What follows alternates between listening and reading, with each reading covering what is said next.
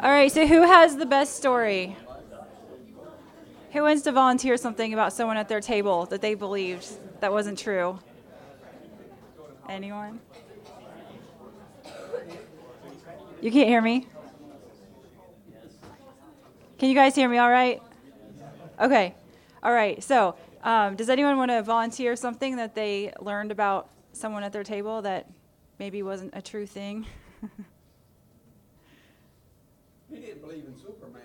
I mean, he believed Yeah, in Superman. He found that he's not true. Devastating, right? Great. Right? Yeah. A lot of people still believe that, I think. Well, I hope you had some fun discussions. I'm going to introduce our speaker, and then we'll get started. So Jacob Hash has been attending Faith regularly for about a year, but he's been around for a little longer than that occasionally while he was engaged to his now wife, Becca, who they've both been on staff with Faith for the last year, helping to lead the student ministry during the youth pastor search. So he and Becca are preparing to go on the mission field, and they'll be leaving for Poland on September 3rd. In his spare time, he enjoys a game of Ultimate Frisbee, and he's pretty good at it. I've played before, so let me pray for him, and we'll get started. Heavenly Father, I just want to thank you for this morning. Thank you for this church and for the people here. Lord, I pray you'd be with Jacob as he prepares to share his story with us. May you give him the right words to say, and I pray that you would open our minds to hear what you have to say through him. Thanks again for all your blessings. In your name, amen.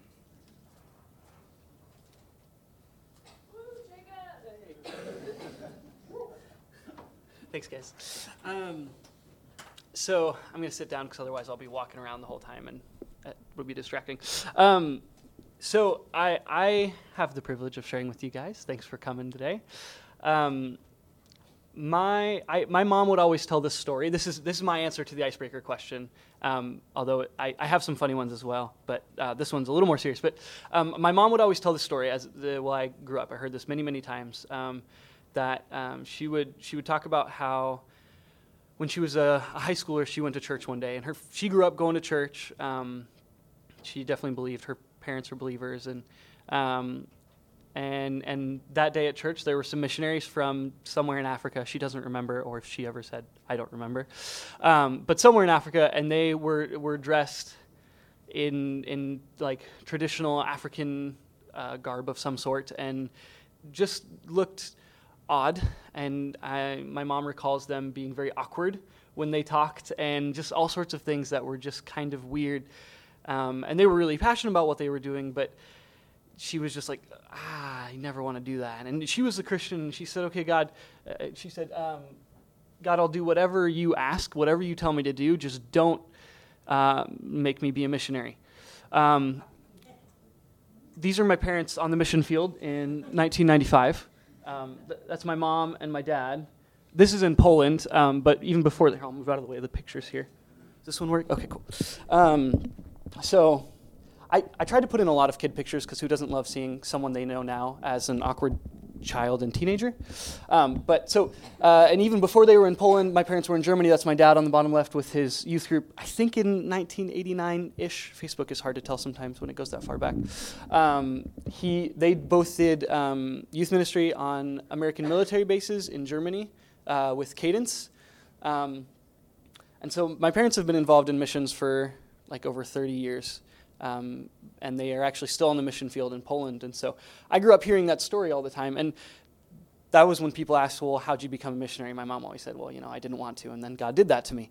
Haha, isn't he funny? Which is awesome. And many of us will tell stories like that. And I got a point out of that I don't think my mom meant to communicate. But the point I got out of that is that sometimes God pulls the rug out from under us. Because it'll be good for us, but he pulls the rug out from under us. That when we say, this is what I want, and that's kind of a lie. But that's a lie I believed as a kid, but we'll get there. But that was just, that's a hard thing to believe as a kid, because then you don't totally want to tell God what's really going on. But that didn't necessarily turn me off from Christianity. I definitely grew up as a missionary kid, and I loved being a missionary kid.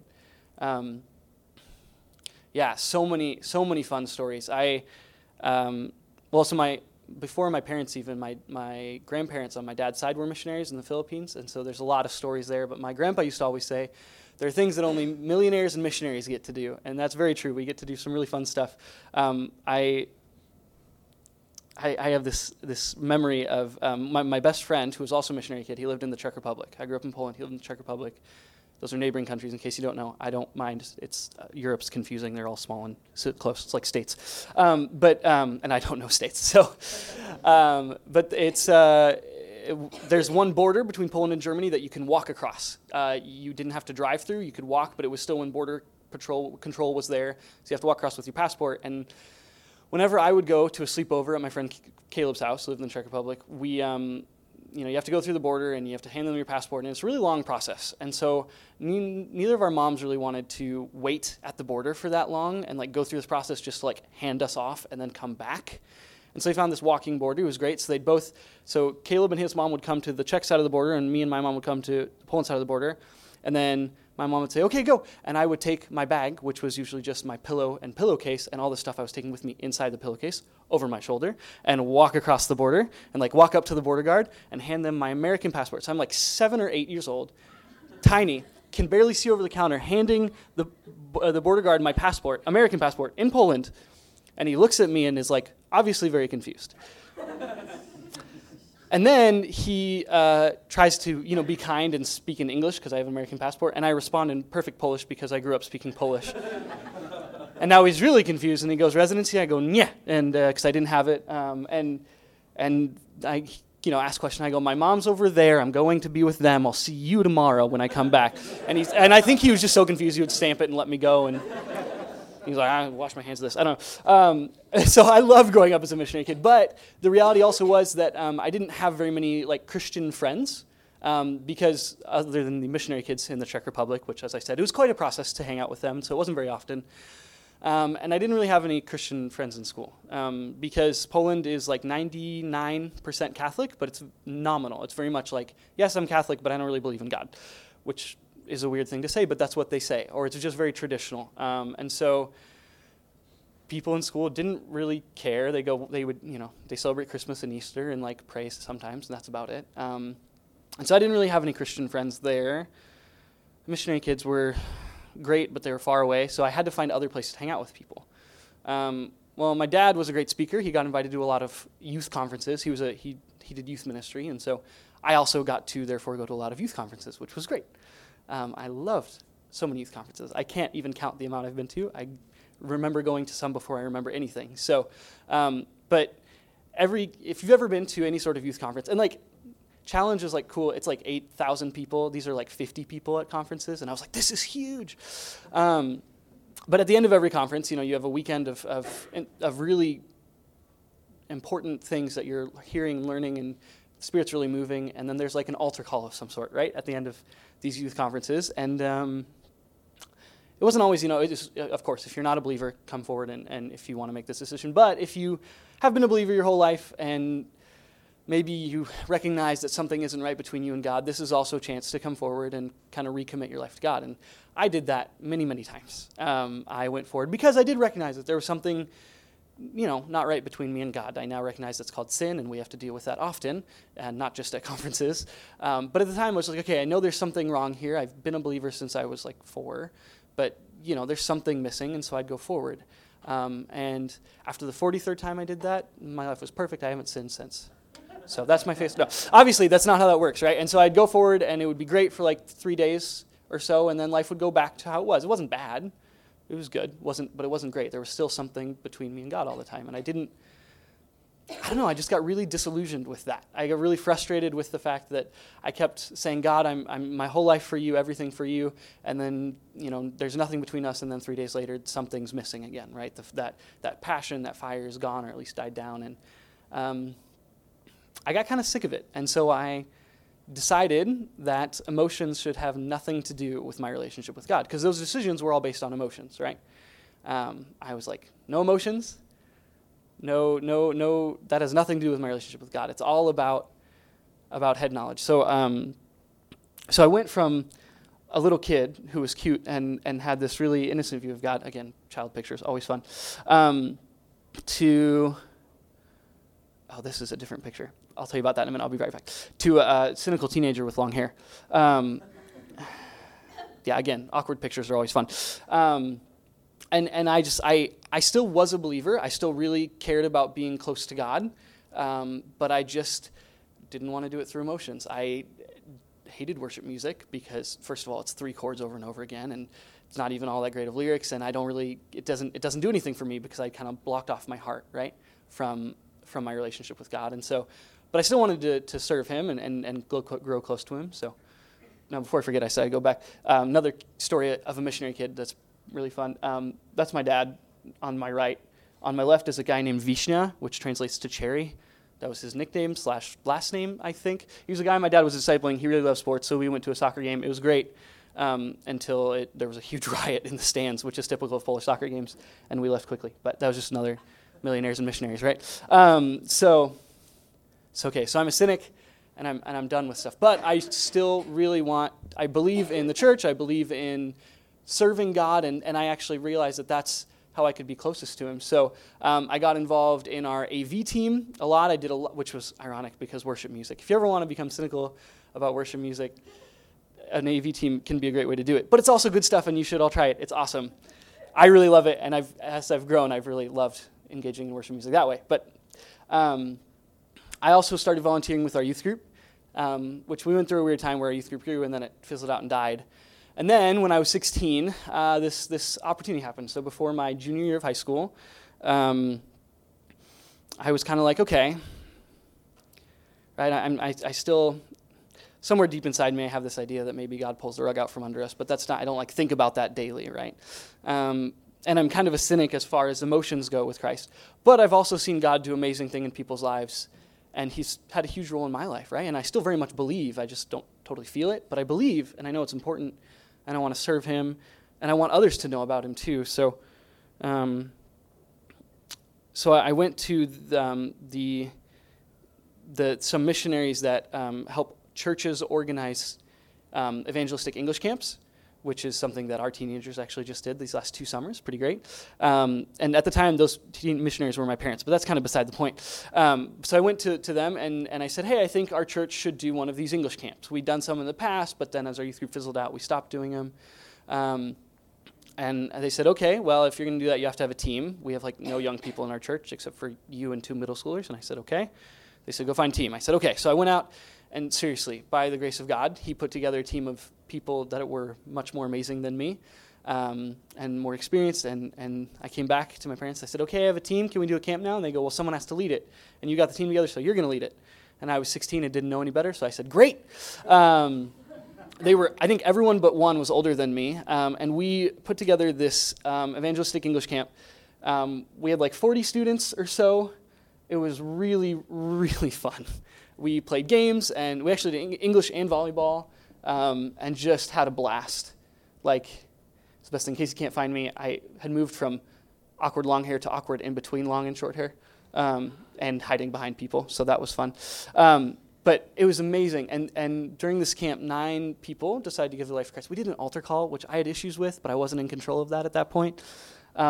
But I saw God do something in people's lives, not just somewhere out there through other people.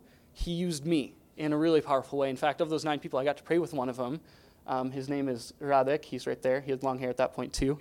That was cool in Poland, I guess. And I'll tell you about him a little bit more in a minute. But the fact that God had used me to bring people to himself was amazing.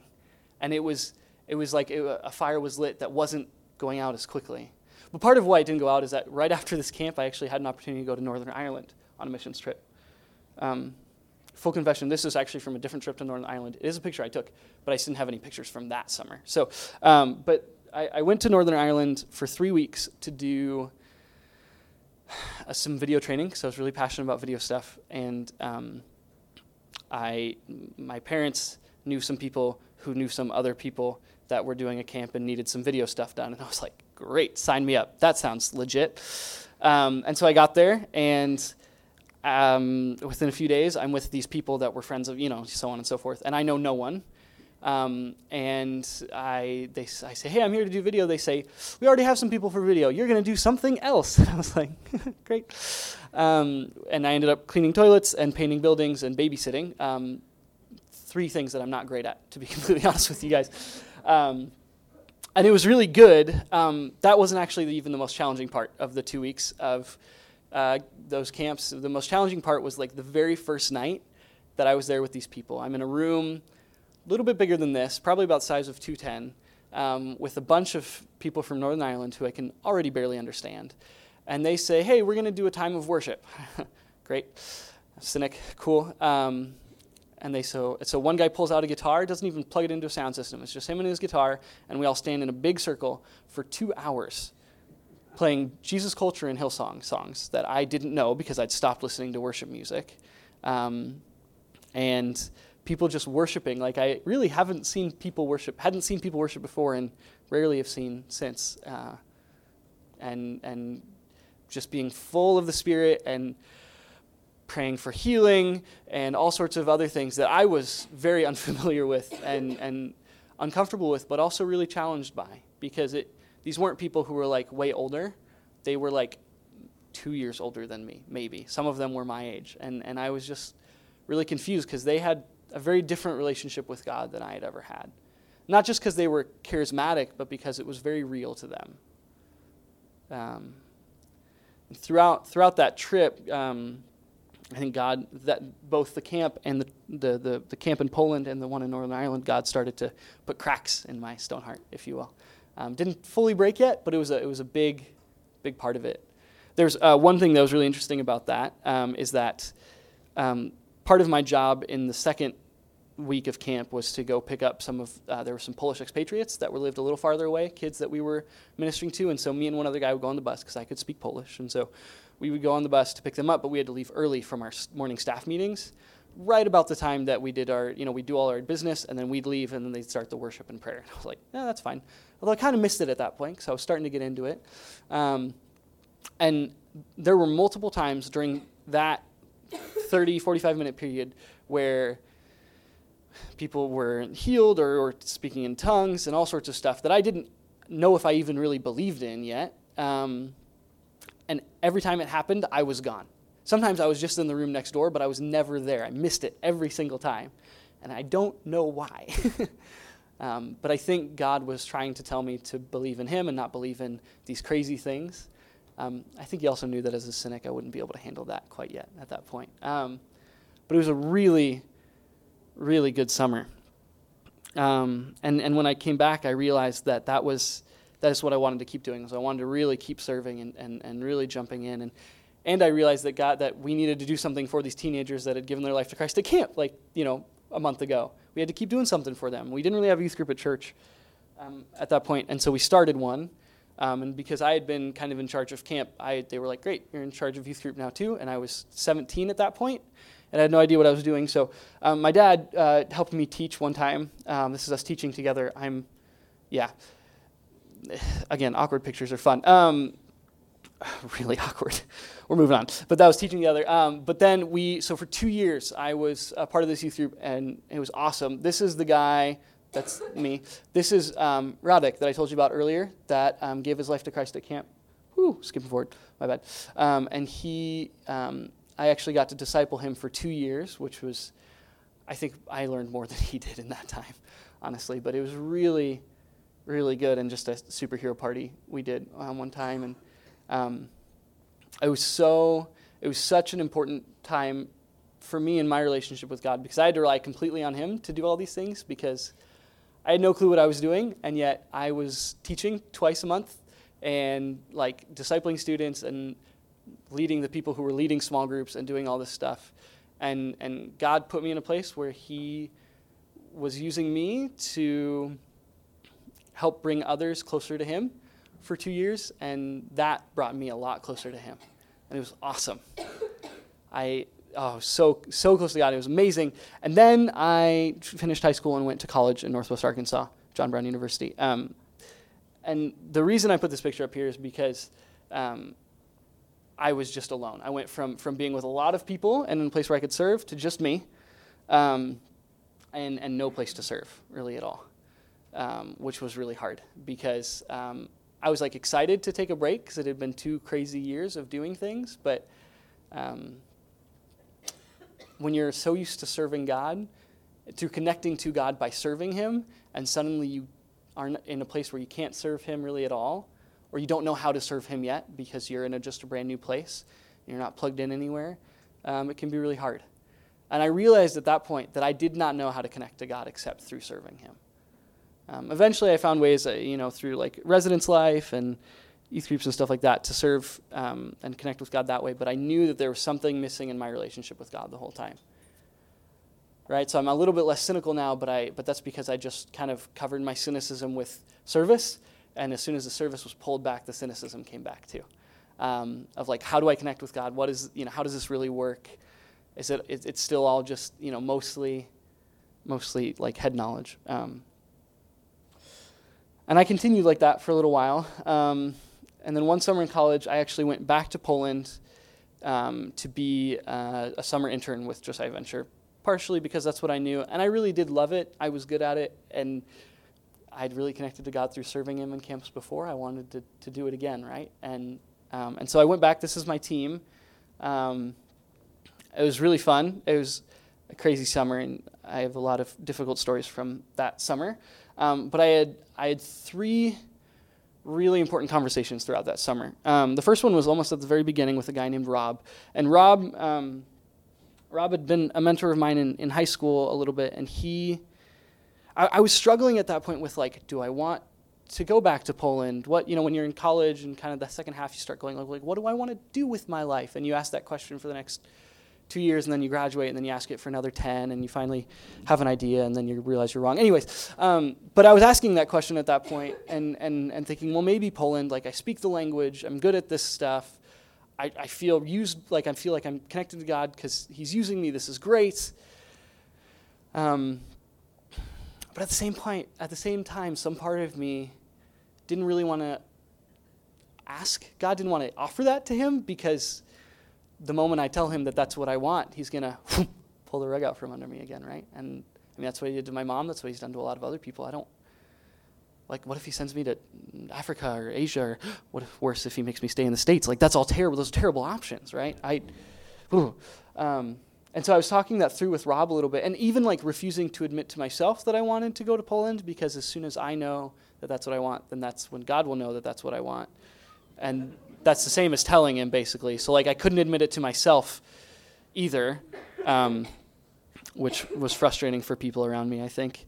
And I was talking to Rob about this, and he said, you really gotta hold it with an open hand. He reminded me of the story of Abraham, when God asked Abraham to sacrifice Isaac, right? Of like, this is something you've wanted for so long, and the harder you hold on to it, no one, like, even if I don't get to it, which I'm God, I can, but then you're not really going to get to do anything with it either because you're clenching it so tight, right?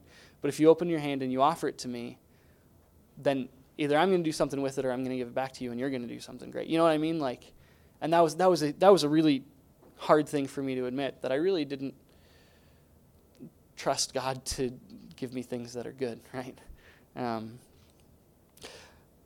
So that was a really hard conversation, but it started a process that continued through these 3 conversations this summer, of really changing how I viewed God and my ability to say, yeah, this is really what I want. And so the second conversation was with a guy named Daniel.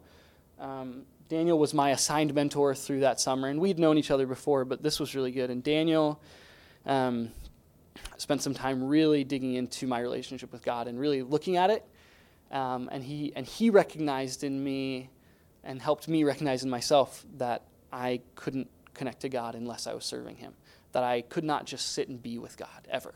Like, that was the most uncomfortable thing. My dad would always talk about, like, oh, I had my quiet time this morning. God really enjoyed me. He would say this all the time, and I hated that because I was like, that's not my relationship with God at all.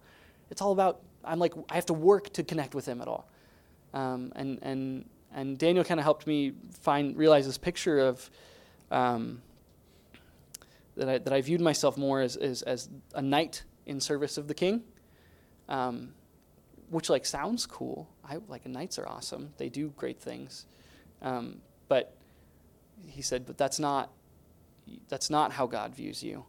Like, yes, you serve him. He is your king. But he also is our Father, right? Romans 8. Oh, that's way smaller than I meant it to be. I'll read it. Romans 8:14 and 15. For those who are led by the Spirit of God are the children of God. The Spirit you received does not make you slaves so that you live in fear again. Rather, the Spirit you received brought about your adoption to sonship. And by him we cry, Abba, Father. That was a really hard thing for me to accept, that God views me as a son. Like, I'd heard that my whole life. It's not like I didn't know that. But somehow I saw that, and in my mind translated that into I'm a son who has to earn my relationship with God, right? And I'm sure many, like all of us, struggle with this in some way, of trying to earn our relationship with God somehow, right? Or prove that we're worth it or good enough or something like that. And this has been a process that even I'm still going through, but realizing that that's not how God views us, and that's not what God's love is. That God just says, look, you are my child, right? I love you, my child, I love you. And what you do after that, we'll get there, but it's about the love first, right? And that he loves us and that we are with him. That was huge. That was really big for me to understand, and really started changing things. But the third conversation that I had actually is what brought everything kind of into perspective for me, and has stuck with me the most probably of these three. Like, I can still remember sitting in the chair with my grandma. And my grandma had been a missionary in the Philippines, my dad's mom, and is an incredible woman, and a very godly woman. And I came back from that internship and was at her house for like 2 days before I started school again, and I sat in the chair next to hers. We're both in our rocking chairs. She's working on a craft or something, and we just start talking, and I just, for some reason, was really honest with her and said, Grandma, I really want to go to Poland, but I feel like I need to hold this with an open hand and trust God, and that He's a good Father. He's not just a king who's going to give me my next assignment, but that He gives us good gifts, right, as His children. But I don't. How do I know if this is what God wants? How do I know if this is like okay? Because I think I want it. How do I know if that's me, or if God's going to be okay with that? And she brought up Psalm 37:4, which says, "Take delight in the Lord, and He will give you the desires of your heart." I was like, "Have you heard that?" And I was like, "Of course. I'm a Christian. I've heard that." And she said, "What did it mean? What does it mean?" And I said, "Well, that if we're focused on God, then He'll give us the other things we want." Like, as a kid, I always thought that meant like Legos. I was like, if I focus on God and pray a lot, I'll get my Legos. And like, I knew that wasn't totally it, but I never really thought about it. And she was like, "That's not at all what it means." She was probably nicer than that, but she said, "It's when we find our delight in the Lord, when we take delight in the Lord, then He gives us the desires, not the thing that we desire, but He gives us the desire itself." Right? That as we turn our eyes to the Lord, as we find our delight in Him and everything in Him, then these things that we want, they're coming from Him. Like, they come from our delight in Him. And as we're focused on Him, the things that we want are just like, those are the things that God wants too. Right? Now, obviously, that's contingent on taking delight in Him, but that was a huge thing for me. She goes, "Do you take delight in Him?" I was like, yeah. I was learning to, because that was hard for me. But if I'm taking my delight from Him, and that's kind of where it comes from in me, then these things that I want, they're actually what He wants. What He has given the desires, put it inside of me. That was the most freeing thing I had ever heard.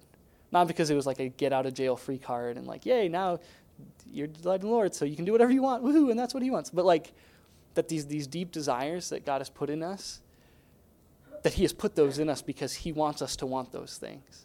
And like, suddenly I was free to trust that He wasn't just going to be like, psych, He wanted that. He wanted me to want that. It was something good. So from there, the process has been a little crazy, and could talk about, meeting Becca. Actually, that was about when we started dating, was at the same time, so that was another thing that was a desire of my heart. But it's just a crazy story, and the whole road of us getting to Poland has been crazy, and like Anne-Marie said, we're leaving in like less than a month to be full-time missionaries in Poland, and could not be more excited. It is just an incredible privilege to know that this is what God, how do I say this? That something that I'm so excited about is not just something that I selfishly grabbed for myself, but that I was able to say, okay, God, this is yours. Do with it as you please. If you don't want me to do this, okay. And he still said, yeah, thank you, but do it. It would have been a lot less sweet if I had said, I'm going to do this no matter what you say, God. It probably wouldn't have happened, actually. But being able to knowing that I gave it to God and saying, okay, God, this is yours, and he gave it back and said, do it. That is just the most exhilarating thing, to know that that's where we are. So when Anne-Marie asked me to pick a title for this week, I was trying to come up with things and came up with Prepared with a Purpose. Was that what I said? Okay. And you might be thinking that has nothing to do with what I said, and you might be right. But I think it kind of does, because what Becca and I are going to do in a broad scope is making disciples amongst young people, teenagers specifically, right? I'm going to do youth ministry. And if I hadn't gone through the work of figuring this out, if God hadn't been like, hey, that's actually, I don't pull the rug out from under you, and I view you as my son, not just my servant, my knight, the disciples that I would have been making for the last year here at Faith and for the next however many years in Poland would be missing some pretty key things, right? And I'm sure there's still many, many things for me to learn about God, and hopefully I won't pass those things on to the young people we're working with, but I am so thankful that God has orchestrated all these things in some way to prepare me and prepare us for the things that he has for us to do, right?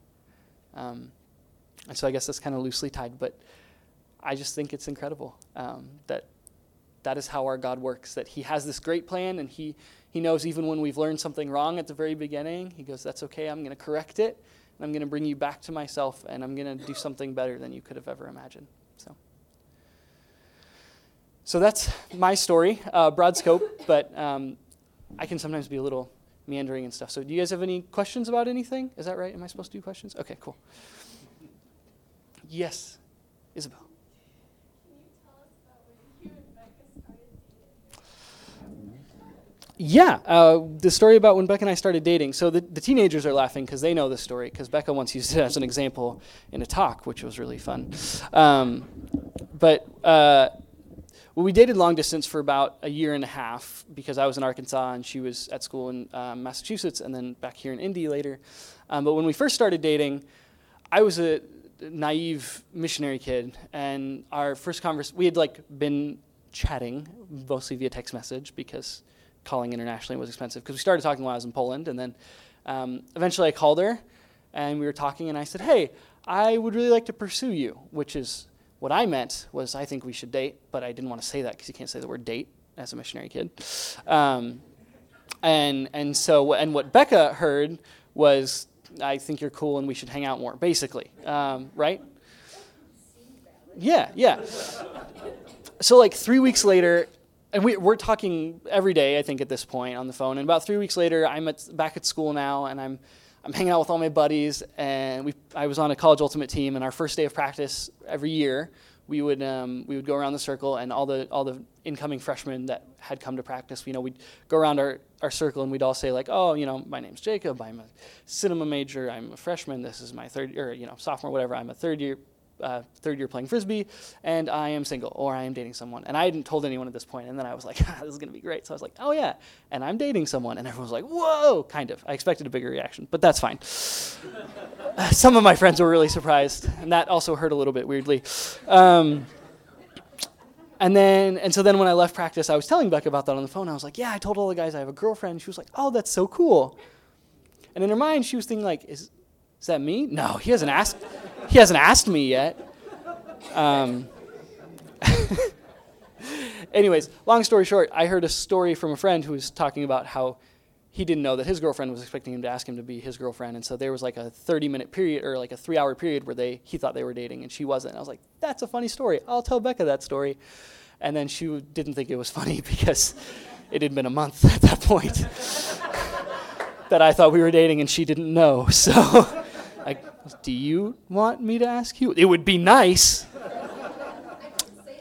Yeah. No, you definitely didn't. Yeah, didn't say it like that. So then we started dating in her book. So I've been dating Becca for a month longer than she's been dating me. But that's fine. Thank you, Isabel. Yeah. Right. Sorry, slightly more serious question. Yeah. Although I like that story. Like Joshua Harris. So the story that I've heard many versions of about God, I don't want to be a missionary. And no, I'm a missionary. Mhm. Usually told in humor. Mhm. I've read it, I've heard it. How would you recommend, because it seemed like it really formed an opinion for you about the nature of God. Yeah. How would you recommend a person who has that story as part of their background? Yeah. How would you recommend they frame that? I mean, I think it's good to tell the story. Yeah. Interesting, but how would you recommend they follow up immediately? What would you recommend Yeah. they say? I've been thinking about that because I don't think my mom was trying to convey that God pulls the rug out from under us when she told that story. Like, that was not her point. I was just like 6, and that's what I got, you know. But I think when someone tells that story, their point is that sometimes we think that this is the worst possible thing, and in reality, God knows what's best for us, and will prepare us for that. And I actually think it goes back to that Psalm 37 of saying, like, God, as we get closer to Him, He shapes our hearts. So I think if you can, after saying that, like, and now I'm a missionary, and I'm so thankful that God worked in my life to change me to understand that this is actually the best thing ever. Or something like that, you know, and even taking people through, maybe in generalities or in kind of broad strokes, the things that God did in your life to bring you there. Because I think a lot of people have that story, and I think it's an amazing story of God really saying, like, I hear you, and I love you, and so I'm going to bring about something better than you could ever imagine, right? Does that help, or does that still feel a little not helpful? I don't personally have that story, but Okay. I've just Yeah. heard it so many times, and I Yeah. had a little bit of that feeling from it too as a child. Yeah. I mean, I didn't have a first-degree relative telling it to me, but I had Right. lots of other people, and I read it, and it terrified me because you don't want to say anything that, God, don't send me to a country with snakes. Right. Which I've said out loud lots of times now, and so far it hasn't happened. Yeah. I like that follow-up. Yeah. Because it's God prepares you for it. Right. I don't know if you had the thing. I would always try and outsmart God and be like, God, do send me to a country with snakes, because hoping He would not. You know what I mean? Like, as a kid, yeah, I love snakes. Send me there. No, I think focusing on, like, yeah, this is how God has changed me and my desires and brought me to His place where actually that really is what I want. Because I think the idea that happens in that story is saying, like, that's not what I wanted, and God made me do it anyways. And instead focusing on the fact that I didn't really realize how good that was going to be, and God changed my heart to desire that so strongly. And now I'm so thankful that that's what I get to do. Yeah. What years were your parents with Cadence in Germany? Oh, boy. Did they have a time back in the States before they went to Poland because they switched from Cadence to Fire? Yes. When were my parents with Cadence? Then when did they go to Poland? Was there any gap between there, right? So they were actually with Cadence separately. They were not dating. They started dating during that time. And then they got engaged, and then they broke up. And my mom went back to the States, and my dad followed her and was crazy and tried to date her again, and then it worked out. There's all sorts of stuff in there. They were in the States. Well, they were married for a year in the States before they moved to Poland. Because what had happened is their whole story is also crazy, and God does a lot of things. I'm going to try and I don't want to tell you all the details because it would take forever, and it's not really my story to tell.